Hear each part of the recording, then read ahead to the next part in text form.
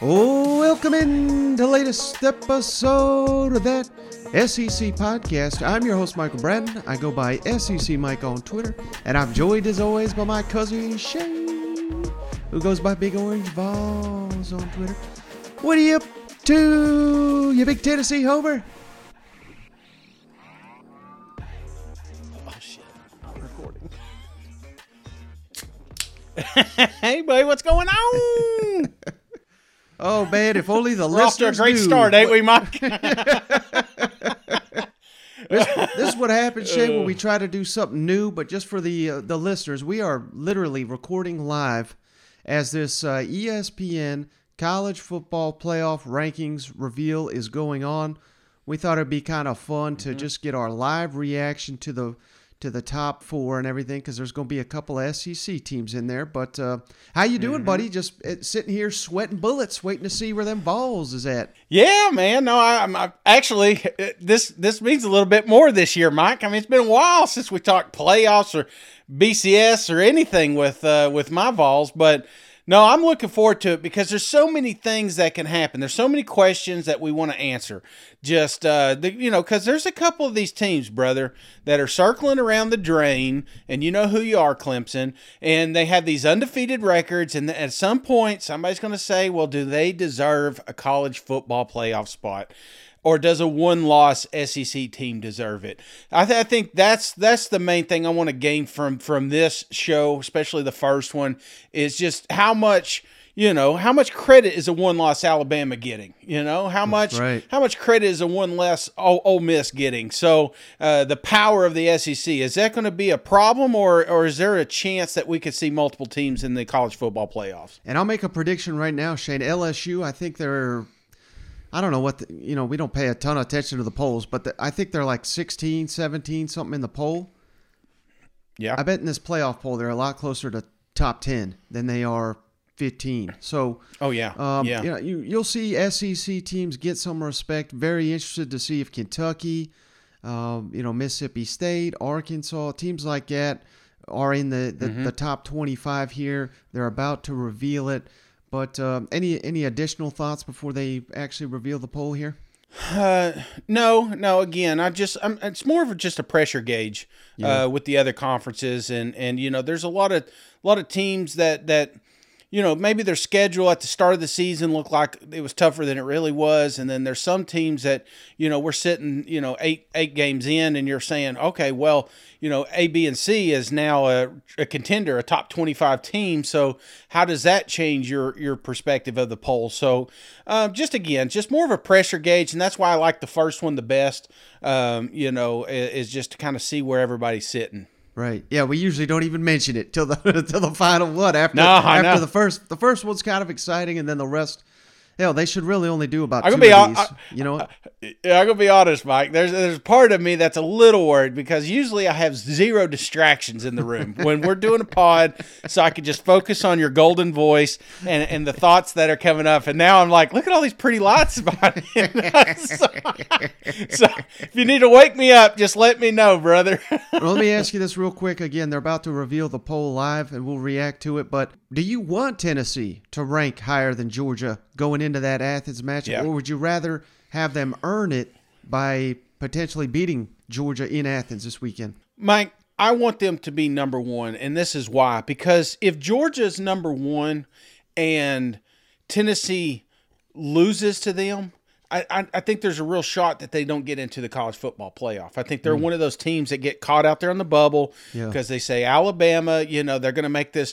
Was Bryce 100% healthy? The more time that you get, that's my, because I'm like the devil's advocate here, man. I want to see this, Mike. I wouldn't even mind Tennessee losing to Georgia this week, knowing that they're number one.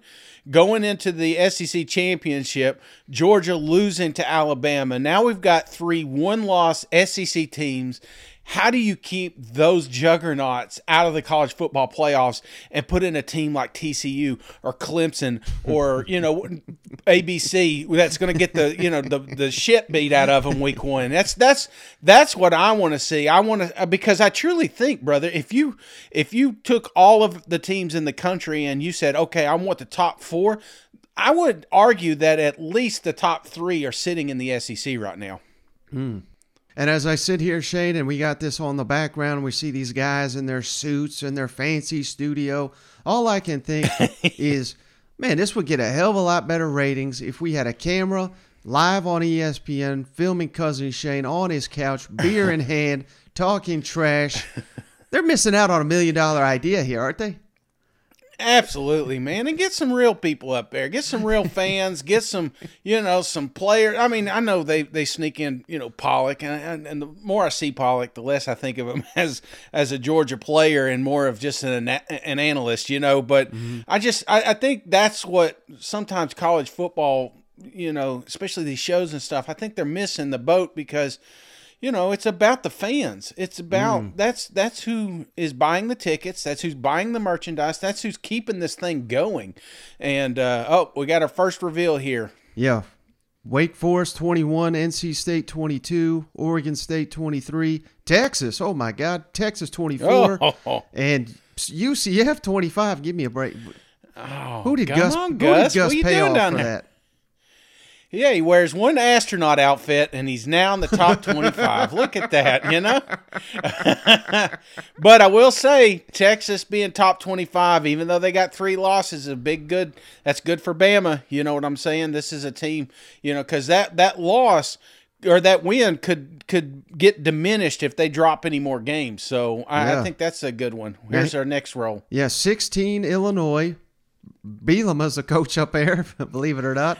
17, North Carolina. 18, Oklahoma State. 19, Tulane. Oh, my God, get this out of here. 20, put them back in the SEC, baby. And 20, Shane, we're 16 through 25. We don't have a single SEC team in here. That doesn't bode well for Kentucky, Mississippi State, Arkansas, teams on the bubble here. You know what? Yeah, that's other receiving votes. But, I mean, think about what you're saying right now, Mike. Tulane, 19. Oklahoma State just got the shit beat out of them by 40 points. You know what I'm saying? It's like 18. They got 2 losses here. Now, I can show you a handful of 2-loss SEC teams that could beat all these guys here. Oh. So, that's... Here we got an SEC team, our first one, Shane. Number 11, Ole Miss. That's, I think they deserve top 10, but 11, I'll take it. 12, UCLA. 13, Kansas State. 14, Utah. And 15, Penn State. We got one SEC team. It's number 11. And they would kick the shit out of every one of those. If you sent Lane Kiffin and Ole Miss on UCLA, Kansas State, Utah, Penn State, is there any question who would win out of those 5 teams? Seriously? Shane, we haven't even hit the top 10. I'm over this poll. Okay, wait, here we go. Top 10. LSU. I told you, they beat top 10 right there. So that's good for Tennessee. They beat LSU. Yeah. Let's see who's number 9 here. They're about to reveal it. Oh, they're doing the slow go here. Well, somebody told them, hey, we got 30 minutes to burn up here. Don't do 5 at a time. But also, this will set up a top 10 showdown, obviously, with Alabama coming to town.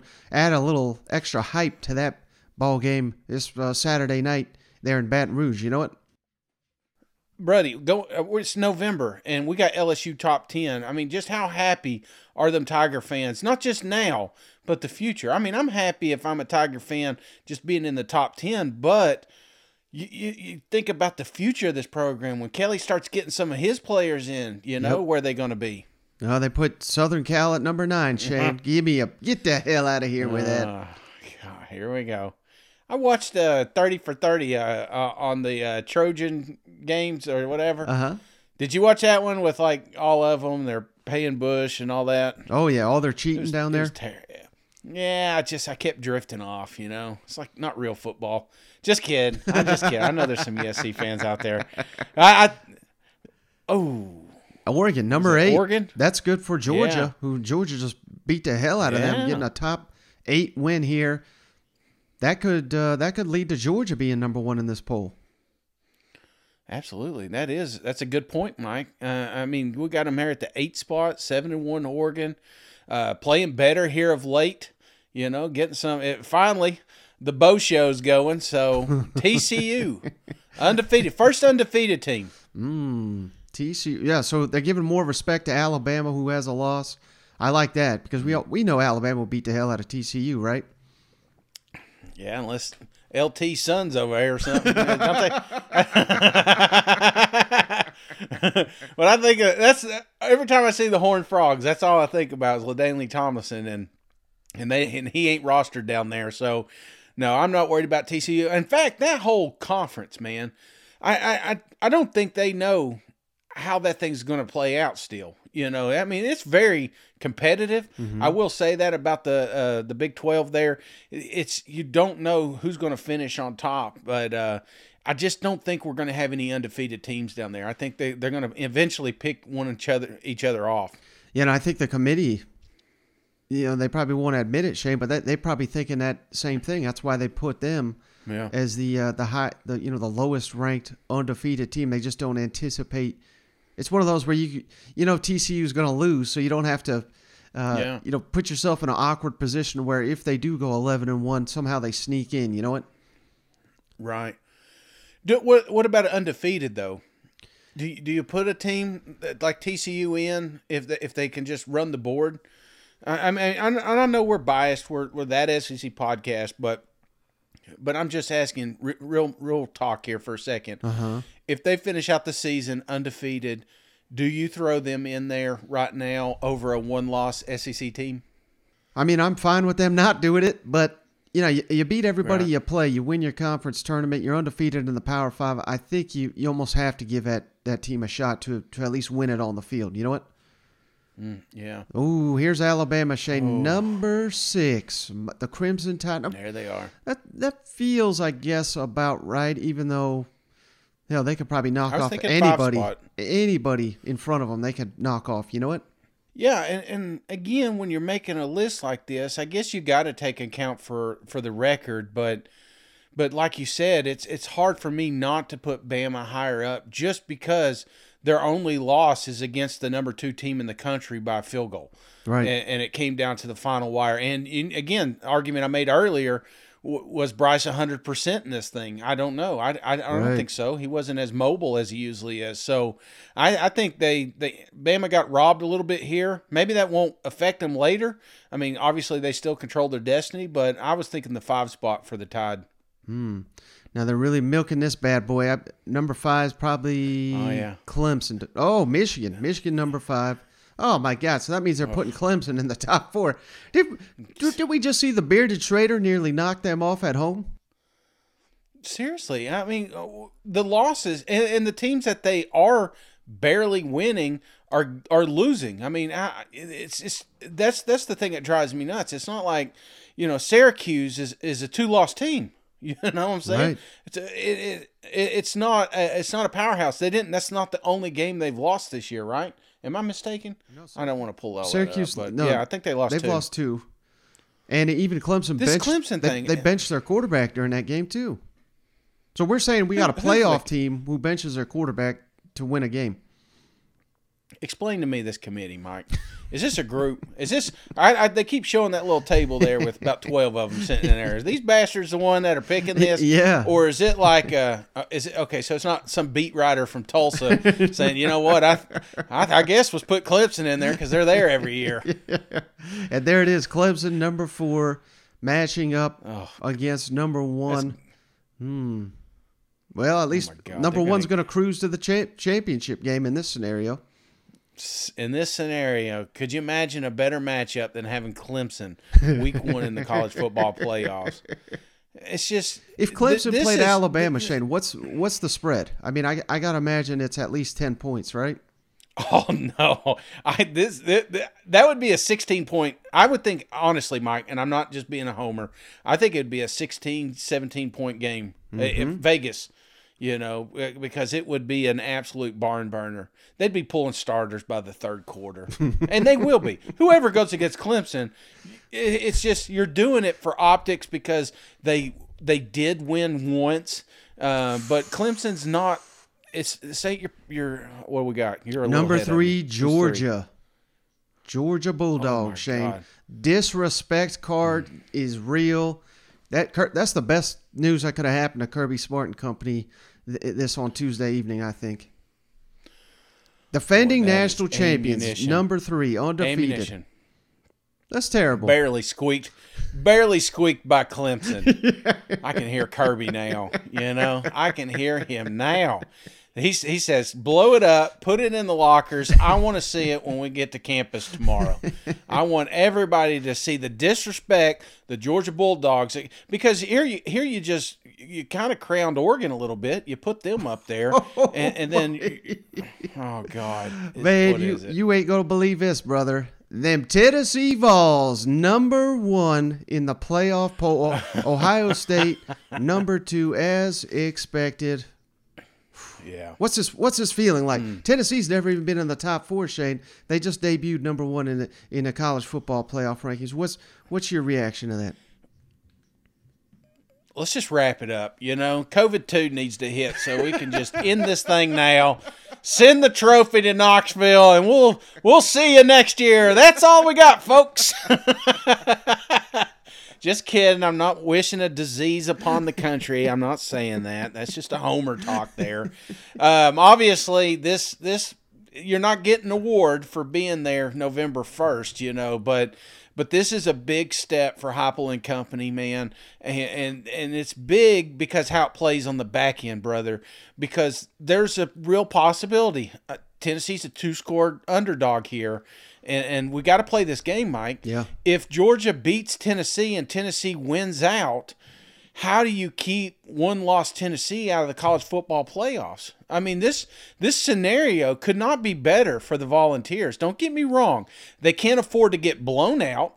This isn't a game that they can, I think, because people, for the optics, if Georgia comes out and beats them by 4 or 5 touchdowns, then I think there's a real shot Tennessee doesn't get back in there. But if they keep this thing close, and even if they lose the thing, there's a real shot that they're still getting in. So I think that's big for the Vols. In Georgia, we talked about them. They've not had the sexiest schedule up to this point. Right. Besides Oregon, they've not really played anybody, and that changes here in the back half of their schedule. So I'm not worried about them moving up.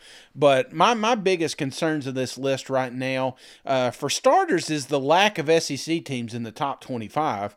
But the other is just how Alabama's sitting there at the 6th spot when I think they should be. Clemson should not. Clemson should be 6, 7. I would say Clemson should be, and Alabama should be flip-flopped here. Well, Georgia needs to be higher. But anyway, what do you think? Yeah, I just would have loved to seen a 1-2 matchup with Georgia number 1, Tennessee number 2. Have to earn it. Not to say they haven't earned it, because hell, I've been saying for 2-3 weeks now, I think Tennessee will be number 1 in this playoff poll. But it's just like you said, it's a statement. It's a statement for Josh Heupel and his program and what they've been able to do. And again, I mean, they're doing it, Shane, with a roster that it does not match Georgia and Alabama. Right. Yet they're doing it on the field, and that's all that really matters. So, big moment for Tennessee. But we got other topics, Shane. I don't want to make this just an entire playoff reveal. We got some games here,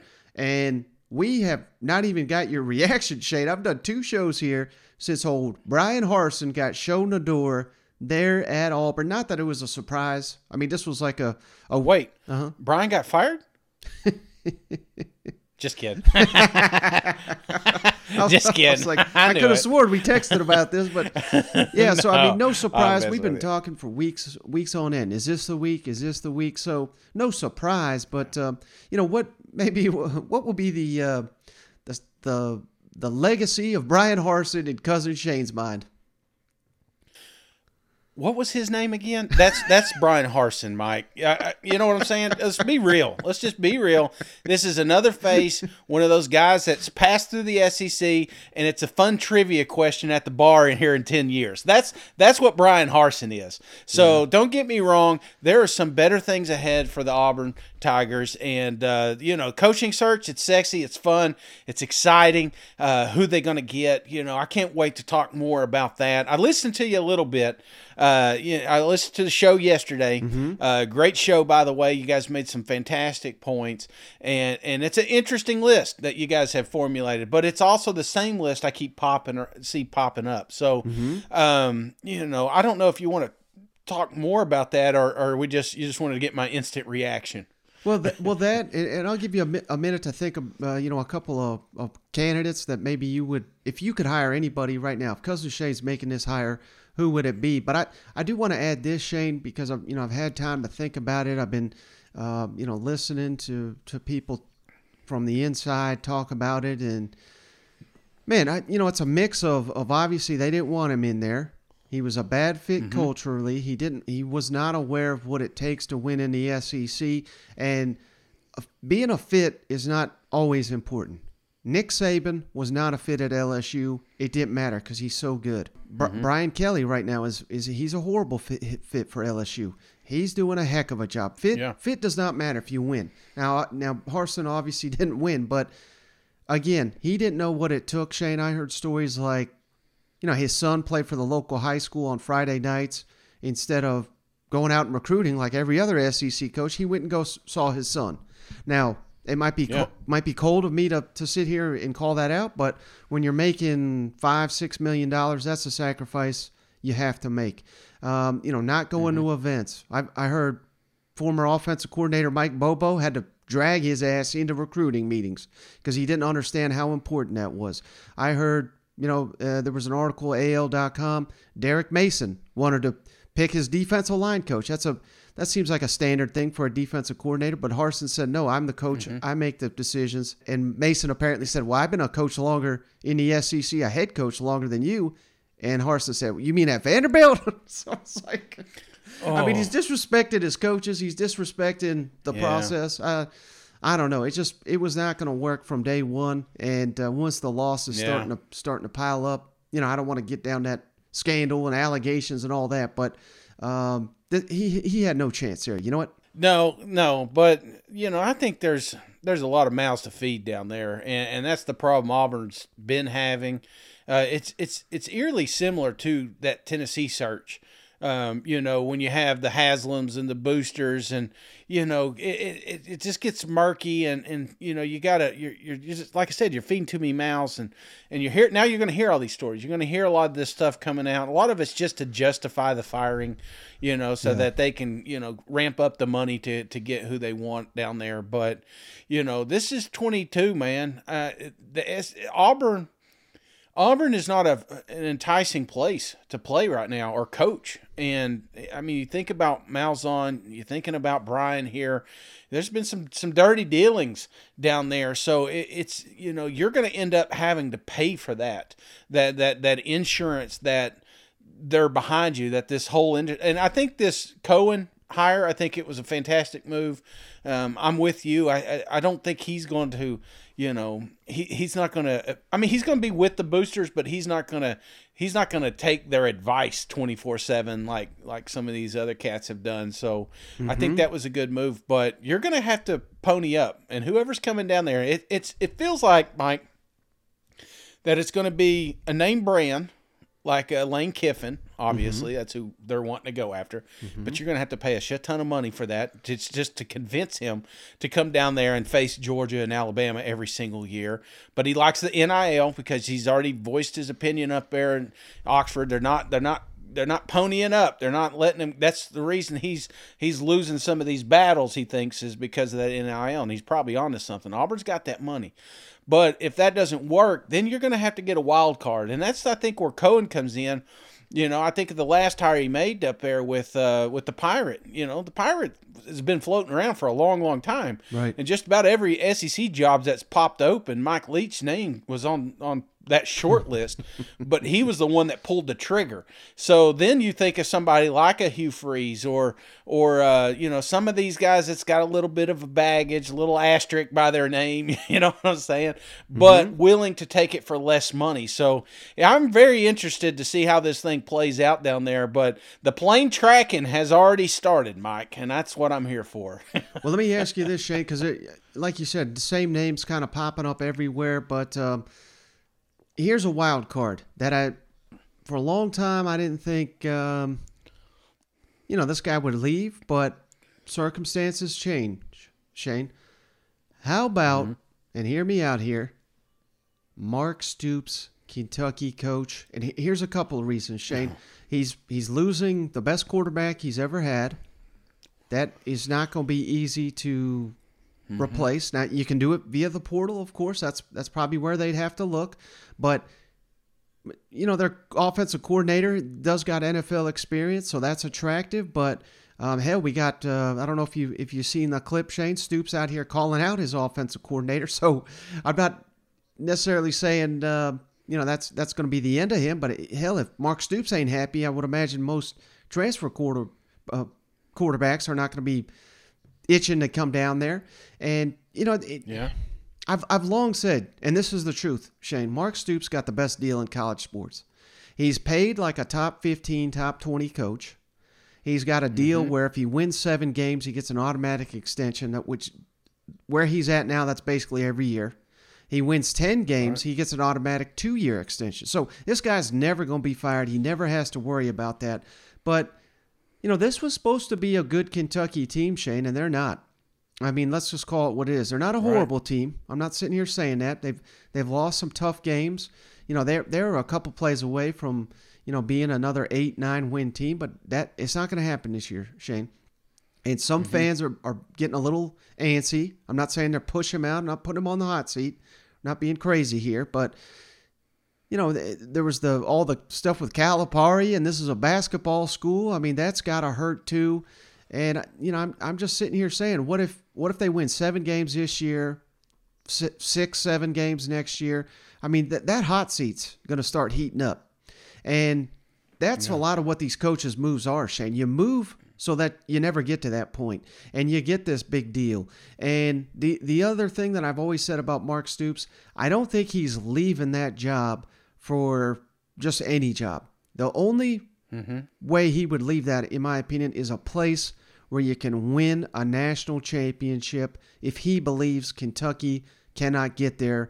And Auburn will be a climb, no doubt, but they have proven it, Shane. They can win the SEC. They can win the national championship. Thoughts on Mark Stoops as a candidate for this Auburn job? Well, at first, you're going to turn it off. Auburn fans are not going to be happy with the idea of Kentucky coach coming down here and taking that job. But again, who's taking that job? So I think you got to be real with yourself for a second, just given the situation. If you can land Mark, and don't get me wrong, Mark's done a lot of great things in Kentucky, and I think he'd still love to stay there because he does got a sweet little setup. He's the second longest tenured coach in the SEC right now, behind Saban, in front of Kirby. So I mean, there's a real possibility that Mark could just never leave. And I think he would be good with that. But, if you start getting some of this hot seat talk, I don't know how the season's going to play out. But, there's got to be a little... Here's the thing about Stoops. Stoops is a hell of a recruiter. He's a hell of a coach. He develops talent, and he's able to get a lot of talent to Lexington, Kentucky, which is not an easy sell, Mike. And if you can switch that to the Plains with all that money, all that NIL guarantee, I think you would notice a world of difference. And Stoops in your living room, he could convince any of these kids to come to his school. So I think if you got him down there, you'd not only be landing a hell of a recruiter, but you'd be kind of getting back to your Auburn roots, and that's run the damn ball and play aggressive defense. And that's what won you national championships. So I don't think it's a terrible hire. I don't think it's a terrible look. And the more I think about it, the more I like it. And Kentucky, I know they're a little hurt right now with everything that's played out, but there's a lot of asterisks. There's a lot of things that really messed up this whole season. Now, Kentucky could be sitting there with one loss right now. I don't think they could have gotten around Tennessee. I really don't. But I think they could have won every other game that was on their schedule easily. And then if you finish the season 10-2, you're crowning Mark and you're giving him another damn pay raise. So your quarterback's banged up. Your running back's not staying on the field. This offensive line has been banged up. It's in and out. So I'm not panicking if I'm a Kentucky. In fact, I'm hoping that Coach Stoops doesn't leave. But, this is the SEC and anything can happen, man. Yeah. Well, hey, brother. Well, speaking of that, we've got some huge games I wanted to get your thoughts on. Of course, Tennessee at Georgia, number 1 versus number 3 now, according to the playoff poll here. But unfortunate news, though, Shane announced here on Tuesday, Nolan Smith, defensive leader for the Georgia Bulldogs, out for the season. He leads the team in sacks. I believe he leads the team in quarterback hurries. Just as good of a player as he is, he's an NFL prospect.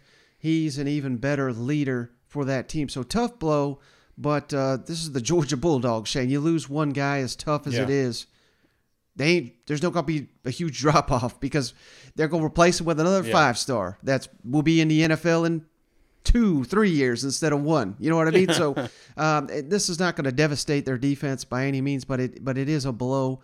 Thoughts about this going into this Tennessee at Georgia game?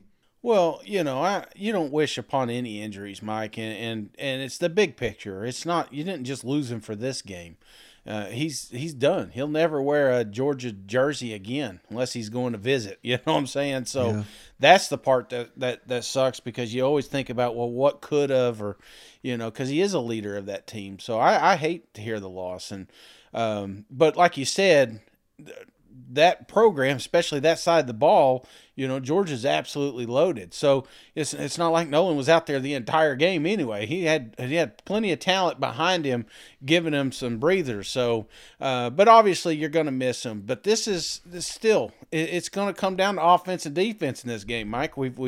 That's what we've been talking about all season long. Tennessee, is there a team that can slow them down? I think, and when I was looking at the schedule, if there was any team that was going to be able to slow the Tennessee Volunteers down, it's got to be the Georgia Bulldogs, especially the way they've been playing since week 1. So this is making out a battle of titans, man, and they're going to pump it up all. I'm going to be, by the time this game happens, Mike, I'm going to be, I probably won't be able to handle it. I'm going to have to get off the social medias. I can't watch anymore. If I watch one more damn hype video, I've been seeing them Smokies. They're playing it slow. They're playing it fast. They're doing all these different things with Rocky Top. I can't handle it anymore. So I'm just going to be so pumped up. It's going to be an epic battle, and I just hope it's a good ball game, brother. I really do. Yeah. And Tennessee, obviously, as a homer, I'd love to see a win.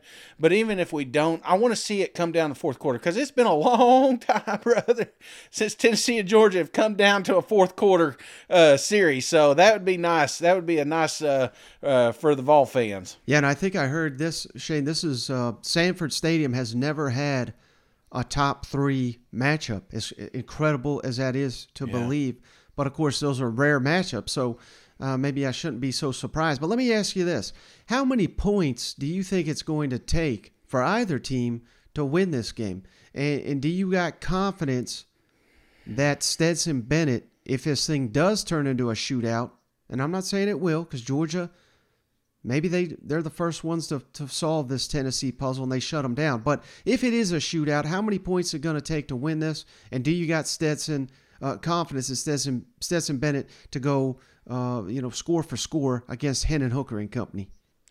It's a good question, Mike. Feels like you're going to clip this and send it out there, and I'm going to get a lot of hate mail. So I'm going to be real careful how I answer this. I think that if this became a shootout, Tennessee wins. And nothing against Georgia and the weapons they have. I think Brock's one of the best players to ever come through that locker room. But Stetson and Bryce aren't the same. And, Bryce was barely able to go toe-to-toe offense against the Tennessee Volunteers and the way they run. So I would think that if this turned into a shootout, meaning more than, seven, I'm talking like 40 points apiece, I think I'm going to favor to the Tennessee Vols. But if there were any defense, like I said earlier, that can contain Tennessee, that can slow them down and not let them run their offense to their tempo and their style, it's going to be the Georgia Bulldogs, because you've seen it a couple of games this year when Tennessee doesn't get the ball going, they can find themselves down a couple of scores. Now they got plenty of offense to get back in the games, but you do a couple 3-and-outs with Georgia Bulldogs, buddy. I'm telling you, it's tough. It's going to be a tough pill to swallow. So this could go either way, but I'm just, to answer your question as I danced around it, no, I don't think Stetson can go toe-to-toe with the offense. But I really think that they're not going to have to because of that defense. And here's a game to think back on, Shane. Last season, because Georgia, I mean, hell, they just annihilate most people, and you get the Florida games on a neutral field. It's rare that you get Alabama in Sanford Stadium, so there's not a lot of these matchups that Georgia fans. I'm not trying to call them out or anything, but when these epic showdowns in Athens, I don't think you get them that often to where you get the full force of what it's like being in that stadium.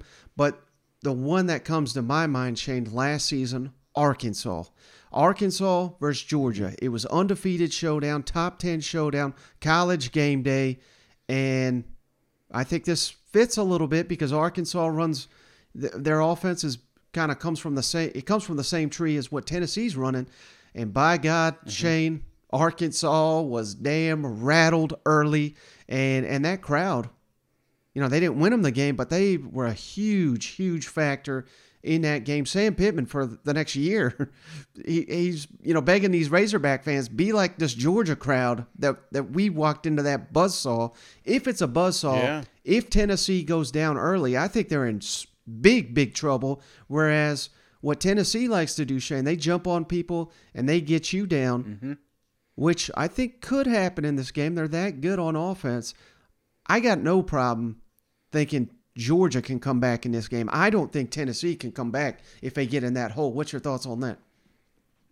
Dude, now that's the thing. It's like Georgia really hasn't had much to play for this year. And I know it sounds stupid and crazy, and don't get me wrong, I'm not taking anything from the fans. But this game, the buzz that I'm hearing from the Georgia fans is only letting me know how amped up that stadium's going to be when the kickoff starts, because Georgia just they wanted to ruin a Cinderella season, because that's what it is. The Tennessee, everybody's talking about, look, we're just number 1 in the college football playoffs. Georgia's number 3. Yeah, they do not respect the Georgia Bulldogs right now, and that's exactly what these players want. That's exactly what Kirby Smart wants, and more importantly, that's exactly what the fans want, because they want everybody on that national stage to witness a freaking blowout. They want to beat the shit out of the Tennessee Volunteers, I guarantee it. And so this is you talk buzzsaw. If Tennessee does not score a couple of scores right out of the gate and take this crowd out of it, we're going to be fighting for our life the entire game. And what's your confidence level, Shane, that Hendon Hooker and company can do what they've been doing all season and be unfazed by Death Valley, even though that was a noon kickoff? They got down against Pitt early in that game. They came clawing back and dominated the overtime, and after getting down 17-0, it was mostly Tennessee the rest of the way. Also, I think of Alabama. Alabama had an outstanding shot. Hell, we were convinced Alabama was going to win that game after the fumble exchange where they score on the defensive touchdown. It didn't even faze them. Didn't even faze Tennessee. Yeah. Do you think Tennessee, can do what they've been doing all season and score 35, 40 points in this ball game? How could you not, Mike? I think a lot of that got brushed off. Out of everything during that Alabama game was the confidence level that Hooker and company had. like you said, the fact that even when their backs were against the wall and it looked like they were out, they were still able to keep their poise. They were still able to do what Tennessee wants to do, and that is control the whole game. And say what you want, Nick Saban did not want to have to score 35 or however many points it was. Was it 48? There's no way that was part of his recipe. He would like to come out there and win 6-0 if he could, But, Tennessee dictated that outcome. So you do that with the confidence. And I'll tell you, brother, going down to Athens, there's been a lot of times that we just want to get through it, man. We want to keep it close and get the hell out of there, I'm not going to lie. I'm a big Orange homer, and there's been plenty of times we go down there and we end the half with down 13 or 10. And we're like, hey, this ain't bad. If we do that again, we can get out of here. We hung with the number one team in the country, blah, blah, blah. But this team has a different chip on their shoulder, man. They're coming in there super confident, and it seems like they haven't been rattled, even though there have been some games where they've had their back against the wall. So, I don't know. This is a different Tennessee Vols, man. This is I'm hoping the next chapter, this is the way it's going to be moving forward. But that all starts with your leader, and Hendon Hooker is unfazed by some of these opponents. Yeah, obviously you work on conditioning every week, but with the way Tennessee's tempo is, how much of an extra emphasis do you have on that this week, knowing especially with the defensive side of the ball, you've got to be able to play multiple snaps and also shuttle in and out of the field quickly? Yeah, you can't.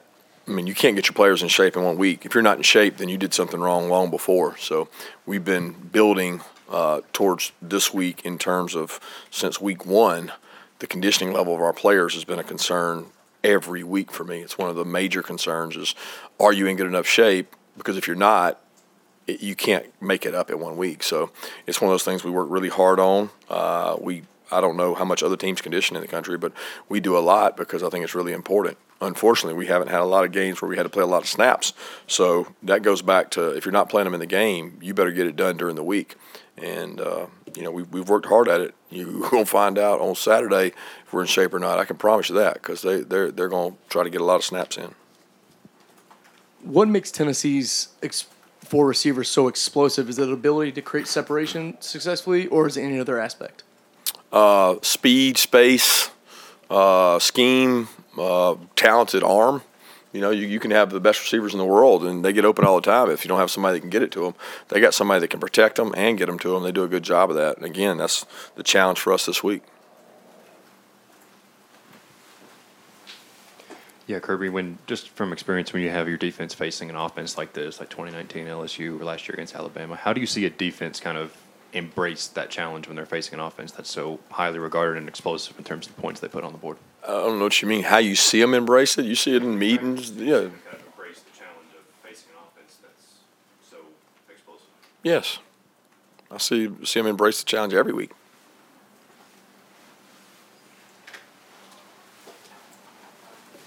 Kirby, you mentioned Hendon Hooker. Just what really stands out in preparing for him, and maybe how far he's come even from facing him last year? Just another year experienced in the offense. He's one step ahead of where he was. To think of the reps and the games he's played since the games last year. He's just as elusive. He's got just probably the same arm talent. Those two don't improve. It's his decision making and his processing, and the guys around him are playing better too. They're playing much better across the offensive line. They're running the ball. They got explosive playmakers that are playing better. So they've improved around him, and he's improved. Yeah, Josh, I know you believe in winning with execution and preparation and those sort of things. I'm curious to know where confidence fits into that. Both of these teams have pretty good reason to have a swagger going into this game. Can you win a game because you're more confident and more self-assured than your opponent? You can win a game with confidence because you've paid the price, you've worked, you've prepared to go out and play the right way. So, yeah, both teams, I'm sure, are confident and should be. For us, this week preparation is going to be key. They're really good. They got, you got to understand their schemes. That's important. The personnel, the battles within the battle are going to be really important. The line of scrimmage is going to be important. It's a physical game out on the perimeter too. So on both sides of the ball, you got to match that.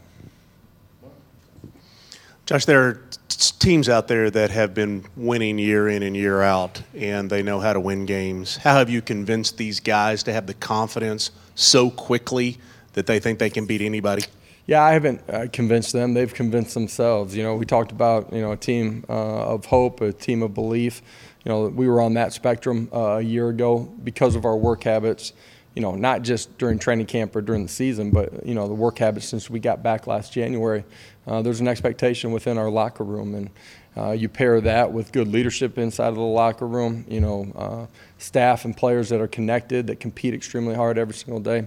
You put yourself in a position to go play good football and, try to fight and find a way to be on the plus side of the scoreboard when you walk off the field.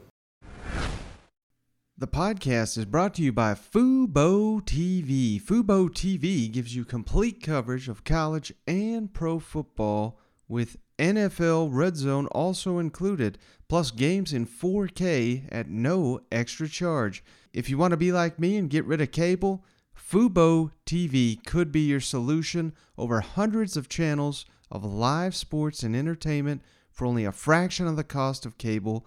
Watch on all your devices with a cloud-based DVR, up to 1,000 hours of cloud-based DVR included in this. There's no contract, no commitment. You can cancel at any time. And right now, Fubo TV is giving you free Fubo for 7 days and get a 15% off your first month if you go to FuboTV.com/SEC. That's FuboTV.com/SEC. You can try it for free for 7 days and get 15% off your first month.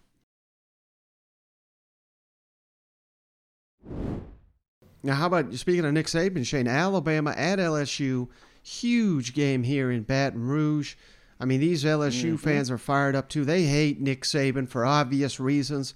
This is looking like one of their best opportunities to knock him off since 2019. And of course, that was on the road. So they have not tasted that sweet victory over Nick Saban in Baton Rouge for quite some time. And Alabama, of course, on the road. Hell, they lost to Tennessee, could have lost to Texas. They managed it well against Arkansas, but what's your anticipation that we get a really good ball game between a red-hot LSU and an Alabama team still among the elite? Hell, number 6 in the playoff poll, number 10. I mean, this is an epic showdown that any other Saturday, Shane, this is game of the week, not only in the SEC but in the country, but it's an afterthought because of Tennessee, Georgia. But make no mistake, this is a massive showdown. Well, I think that's exactly what I was about to say. This could be the game of the week. Forget the records right now. Obviously, on paper, everybody's talking about the Tennessee-Georgia game. But you go down there to LSU, you've got two programs. One of them will – I mean, you could end a season on Saturday. If LSU wins that game, controls their destiny. I mean, nobody's talking about that. If LSU beats Alabama – they're not going to the college football playoffs. They're not going to an SEC championship. We're talking about what happened to Alabama. What happened? That could happen. You know what I'm saying? So I think this game is not being talked about near enough. And I think at the end of the night, Mike, we're going to be all pinned to the TV watching this damn thing come down to the wire. LSU, the way they're playing, the way Kelly's playing, the swagger that locker room finally has back, that's dangerous. They got it at the right time. And Alabama, don't get me wrong, is a fantastic program. They have the real ability to win an SEC championship and go to a playoff. But, they could really overlook these LSU Tigers. And then, outside looking in, could you imagine 1st of November, Saban and company getting eliminated? Whew, right. Buddy. And what would that say about that program, Shane, losing 2 out of 3 with a big-time matchup coming at Ole Miss, who's coming off a bye? Hell, I don't want to put the cart in front of the horse, but we're staring down possibly 3 out of 4 losses. I mean, a lot of pressure on Alabama, and I think no pressure on LSU. I mean, I realize the fans want to win this one dearly, but this is year one. This is a patchwork team. You hope for the best. If they could lose by 50 points, I think some fans would be like, well, this is what we anticipated coming into the year, so it's not that big of a deal. All the pressure, in my mind, is on Alabama. No pressure on LSU. Do you agree with that? Yes, because most people have not watched LSU lately. The first time they saw them was against Florida State. They shat on them, and then they said, you know what, they're nothing. They got a couple more years before they're relevant. But they've not seen every week the development and the growth of this team, and I think that's important because I've said it a million times, Mike, that Tennessee game could have went another way. I don't think LSU could have won that day, but maybe they win this week. That's just the how they've changed each week. It's been exponentially bigger and better. So I think this is a dangerous squad that a lot of people are sleeping on. And I don't think Nick Saban is. Hell, he is the greatest coach of all time. He just turned 95 years old. I mean, the guy's got a wealth of knowledge. He's played all these games. He knows exactly what he's walking into with his little cane there. But I think that this one right here, Mike, it's just there's something about it. And maybe the fact that we aren't talking about it near as enough. There's a real shot that this is the biggest upset in SEC history. And it's not, well, I don't want to say history, but it's the first time that Nick Saban's been eliminated this early, And I'm not saying that's what's going to happen, but I'm just not saying that it couldn't, Right. With Eli Ricks, what kind of progress did he make leading up to that Mississippi State game? And do you think he maybe gained confidence from what he was able to do in that game? Yeah, I think so. I think, fundamentally, we worked really hard to get Eli to understand the expectation for what we want him to do, to have a good understanding of the scheme, of how we're playing and what we're playing. And I think he's developed confidence, throughout the season as he's learned more. And gotten more comfortable, and I think he played well in the last game, so hopefully he can build on that. But I think it's important that he just, goes into this game and bees himself and doesn't think he has to do something fantastic just because he's playing against the team he used to play for. I think that's always important psychologically, the guys to be able to focus on what's in front of them and, do their job well. How would you evaluate the way your defense has defended quarterbacks who can pass and run well? Well, I think that it's very challenging to play against quarterbacks who, are dual threat type of guys. And this is obviously going to be a big challenge for us. And I think that it's something that the emphasis has to be on all 11 guys really doing what they need to do, whether it's pass rush lanes, whether it's how you cover people, keeping contained in the quarterback, kind of trying to keep him in the pocket. Even when he steps up, you can retrace the rush. So, there's a lot of elements to doing this that you just can't rush and think you're going to go get a sack and get pushed by the quarterback, and then he's going to end up having lanes to run in. So all these things have got to be real points of emphasis for us all week long so that, we have a chance to contain a guy that's a very good passer, but he's also can beat you with his feet. Just you and Nick, two elite coaches, right? How much do you savor the moments of going against fellow elite coaches? And you talk about the preparation. I'm curious, as a coach, do you all feel an added sense to have better preparation, or is that counterintuitive in big games where you've talked about before, maybe doing less can be just as important?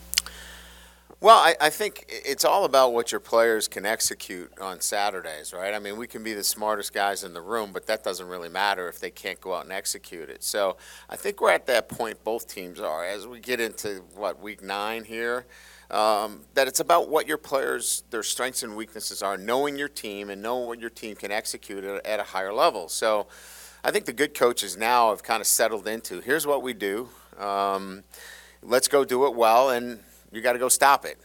So I think we're both at that level of, we're going to do the things that we do.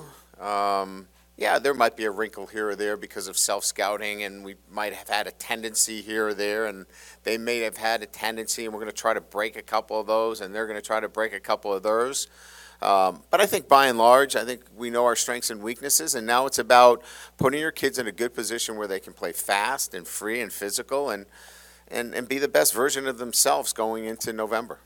Yeah, I mean, again, I would say that, when you're looking at your schedule in the SEC, when you have Alabama on your schedule in November, this could be one of those where you check the box if you're not playing well. Or it could have huge significance. And I think in this instance, it certainly has much more significance than maybe it did last year, where they weren't in the race. So, I think you always want Alabama in November because both teams traditionally have been pretty good. Hey, Coach. Now, hey, speaking of pressure, Shane, how about this matchup? Florida at Texas A&M. Man, both these teams hurting at the moment. Whoever loses is going to be 1-5 in SEC play. Mm-hmm. I asked Stephen Lassen this question. Go back and check it out. Everybody missed it. But Anthony Richardson, we've seen him start for, 8-9 games. He had one start last year. We've seen Connor Wigman for one start. If you were, this is not reporting or anything. I'm not suggesting any of these players are even considering going into the transfer portal, Shane. But let's say they both went in tomorrow and your program needed a quarterback. Which one would you rather have? Anthony Richardson to build around or Connor Wigman? I think these could be two of the stars of the future in the SEC at this position. I mean, that's tough, because you don't know. I don't know, man. That's a tough question. I love the tangible, the attributes that Anthony Richardson had. Like if I'm building a quarterback in Madden, that's the guy I want. Somebody that can scramble, somebody that can throw, somebody that can lead a team. He's got it. He's got it. He just hasn't been able to put it all together, and that's not all on him. Because, you could argue that Wigman has more pieces to work with. And I would argue that if you flip-flop these guys, there's a real shot. Texas A&M didn't lose as many games as they did. So, I don't know. This is a sneaky game, too, because there is a lot of pressure on, especially Jimbo. Yeah. And I know I've been trying to fire him forever, but I mean, you drop another one to Florida, just when Auburn is now looking for an SEC coach. You want to talk about a perfect scenario? What if Lane Kiffin went to Texas A&M? I think if those two jobs came open, there's no doubt in my mind he'd go down there to College Station. So, and he may take a pay cut, just to get through these buyouts so he can be relevant again. So I just. Not that he's not relevant. Lane Kiffin's extremely relevant. I may edit that out. I can hear Ole Miss typing now. But no, so there's so many narratives coming into this game. You got Billy Napier and company that really could use a rebound, man. They can get back on it. We got the damn media down there. Hell, I'll tell you one thing, Mike. I'll be on this podcast longer than Napier will be down there in Florida. But no, I don't know. I hope so. I don't know. Mike may fire me tomorrow, but I wanted to mention that because you brought it up, and I wasn't saying what he said was right. Okay. And this is, if you didn't listen to the pod, there was a reference, there's an open mic down there. I'm not going to name names. You can do your own Google in there. But one of the writers down there apparently had a hot mic and said that he's going to be there longer than Napier is. And honestly, Mike, he's probably right.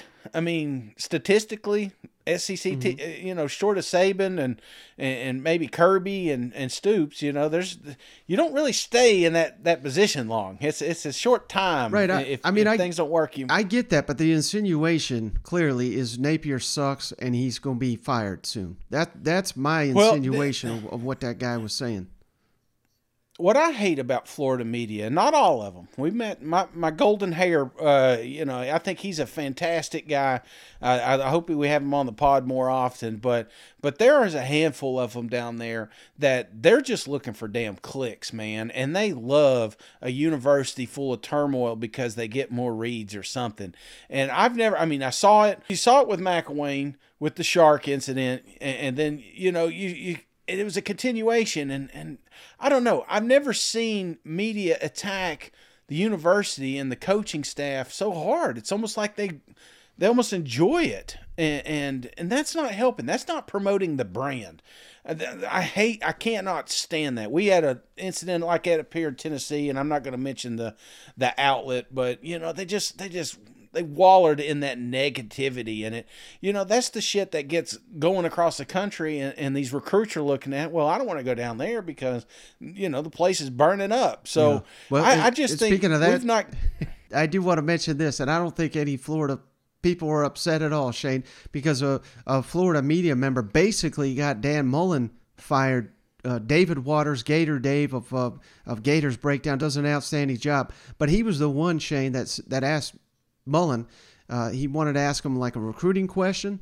I think it was after like Florida missed on like 2 or 3 big time recruits, and Mullen says, "Yeah, this is football season. We'll that's recruiting season. We'll talk recruiting after the season." And that was just like Florida people were like, "My God, the worst thing." Yeah, and then Kirby comes out here and says, "Oh, every day's recruiting season." So it it goes both ways. You know what I mean? I get it. You're gonna have some of that, but it just, for me, an outside looking in, it just feels like Florida has more of that. Yeah. And it makes it tough because those are the clips that are going around, because there's some positive things there.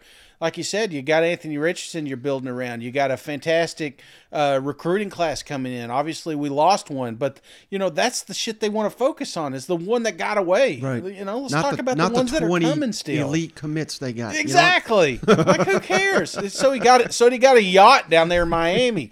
Get rid of him. He may change his mind if that coach gets fired. Exactly. So I don't know. I just think it's talking, and sometimes before you put shit out, I really think you got to think, I work here to promote this team, and stop putting all that. You're just trying to catch him. It's like, I got him moments, right. And then ironically, we got him on the hot mic. So, Well, you kind of went on a tangent. Let me just ask you real quick about the matchup, Shane. We got Florida. Their strength of their team is running the football. A&M can't stop the run. A&M's offense is coming around. Florida can't play a lick of defense. I mean, this could be a high-scoring this could be an entertaining game. I believe it's nationally televised right after College Game Day on ESPN. So there's going to be a lot of eyes on it, and it goes back to what I originally said, Shane. Napier, I don't want to say he's got a hot seat. He's year one, but Jimbo, borderline hot seat. This is going to be bad. This is going to be a bad loss for whoever loses it. And it's probably going to be a high-scoring, fun game. But at the end of the day, it's one fan base is going to be overjoyed to snap a losing streak, and the other is just, they're just going to be losing support by more fans, don't you think? Yeah, and then you got the Cox release. Can you say that? There's your bait. Yeah, they booted Brenton Cox off the team too. Yeah. Yeah, I mean, you got something like that. Here I am. I'm trying to get there's a link that you can click on. So, no, I just think with that, you lose, then they're going to spin it like the locker room's lost or some bullshit like that, But if you can rally and get a win, then we're talking about, okay, that was the problem. We had cancer in there. He cut it out. We're moving forward. The future is bright. So I think you can spin it either way, but Texas A&M's got the pressure, man. It's not Florida Gators. Florida Gators is still year one in a rebuild program. The expectations aren't that high right now. We didn't expect them to win an SEC championship. There's a few games, key pivotal games, that we thought, hey, they got to win. At the start of the season, Texas A&M wasn't one of them. We knew that was going to be a loss. So there's no pressure. The pressure is on the Aggies and bouncing back. You've now got a quarterback. You're finally starting to get a little two-dimensional there, and it felt like, even though you lost the game last week, there was some momentum. But all that goes away if you drop a game to the Florida Gators. Now, let me ask you about this one, Shane. Kentucky, Missouri, 2 solid defenses, 2 inconsistent offenses. It's probably going to be a low-scoring affair. 11 a.m. kickoff. Old Drink says, let's kick it over to his comment real quick, Shane, on drinking too early in the ball game. Eli, 11 a.m. kicks. You guys care? Or you just take the time, do what you got to do? Don't faze me, man. Yeah, I love it. I love 11. I love 3. I love 6. I've played at 8:30 at night. We love playing the game. We work our butt off. You could argue that these guys work 320, 25 days a year for this opportunity, for 12 opportunities, and I don't think anybody cares about what time that opportunity is. It's a challenge for our fan base, and it's hard to get loosened up that early, in the morning. You don't probably want to crack your first beer till after 10:30. I get that, but everybody's got to make sacrifices. It takes what it takes to get a win, and we're going to need the fans really going. Again, I felt like the last 2 games, our home crowd was the best advantage. Our third downs right now, emotion when we get our defense on a third down is incredible, and we're going to need our fan base to really come alive and be there for us. And our team will be ready to roll at 11, but I don't believe that any of us care what time the game is. So, hey, Drake's calling for people to drink earlier in the day, but this is, again, this is an interesting one, Shane. Missouri coming off a big win, a ranked win on the road. Now they come home. Kentucky's hurting. They got Georgia upcoming on the schedule. This is a dangerous spot. Perfect storm. If Kentucky don't show up, they're going to get beat. That's exactly what's going to happen, Mike. Like I said, it's a perfect storm. You got Kentucky with their hands down, and it's just you do that. You want to talk about a trap game. Mizzou coming off that big victory with South Carolina, momentum at their back, defense playing out of their mind. Cook has finally, decided to be a decent quarterback in the SEC, and buddy, there's a real possibility Kentucky loses this game by multiple scores. I just, if all goes well, I think you factor an early game.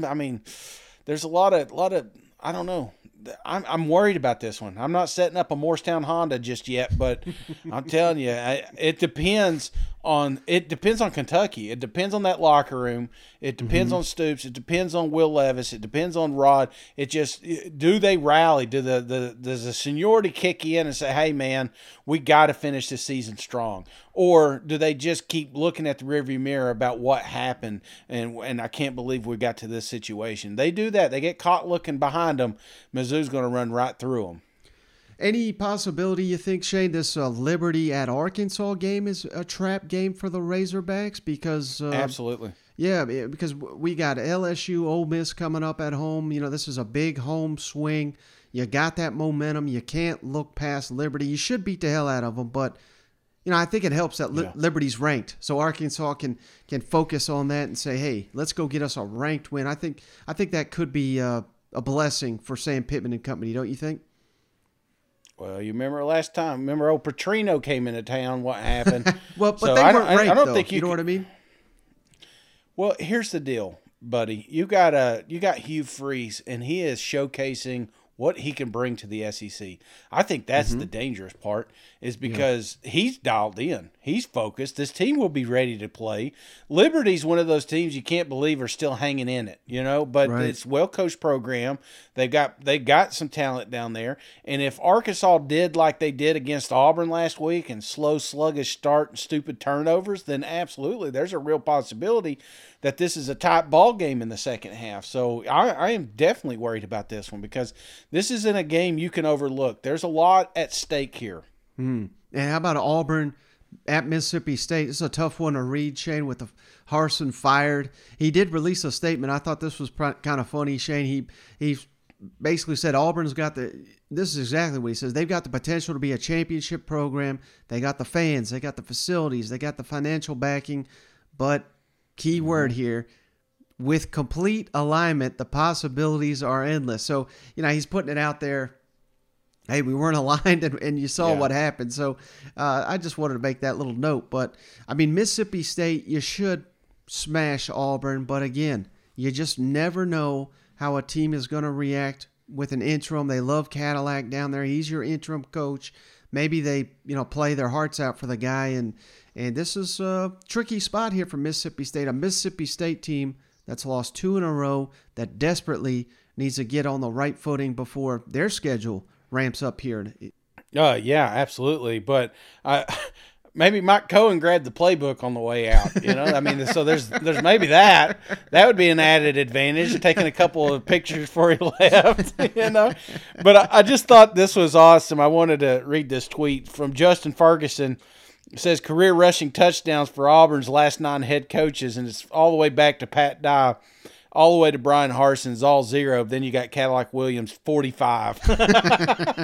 So 45 career rushing touchdowns. So he leads that category. I don't know. This is interesting. I thought, one of the comments you made yesterday's show was you always worry about these interns. Like, they get an opportunity. If they catch fire toward the end of the season, they got an opportunity to win this job. So I think this is a big rally, a big wake-up call for that locker room. I'm not counting Auburn out, but this is a sneaky game and a dangerous game because they're going to get back to that running, and that's what they got is 2 fantastic running backs down there. So I'm kind of eager in this one. Now, final one here, Shane, South Carolina at Vanderbilt. Man, Shane Beamer, Coach of the Year, let's give him an extension, all this. We're ranked in the polls. You lose one game, all of a sudden you're only a touchdown favorite on the road to Vanderbilt, which hasn't won an SEC game in like 30 consecutive conference games here. This is another tricky spot. How will South Carolina respond? Players calling the coaching out. Jaheim Bell, although he's back on board, he's all happy, but man, this is a tricky spot too. South Carolina should win this game, but gotta like the spot for Vanderbilt with 2 weeks to prepare for this.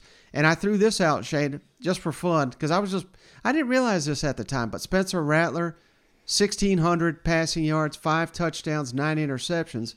A.J. Swan, the true freshman who's only played like half the season, 1,000 passing yards, 8 touchdowns, 1 interception. It's shocking how Vanderbilt's getting more out of their talent than South Carolina. You know what? This one's an interesting game, too, just because this is an offense, man. Vandy can run. Vandy can throw, and as soon as you count them out, they've put up 2 or 3 scores. And what worries me is South Carolina has a tough time getting 2 or 3 scores against everybody, not just 1 or 2 teams. It's like, Clark Lee is going to do everything he can to get an SEC victory, brother. He came so damn close against Mizzou.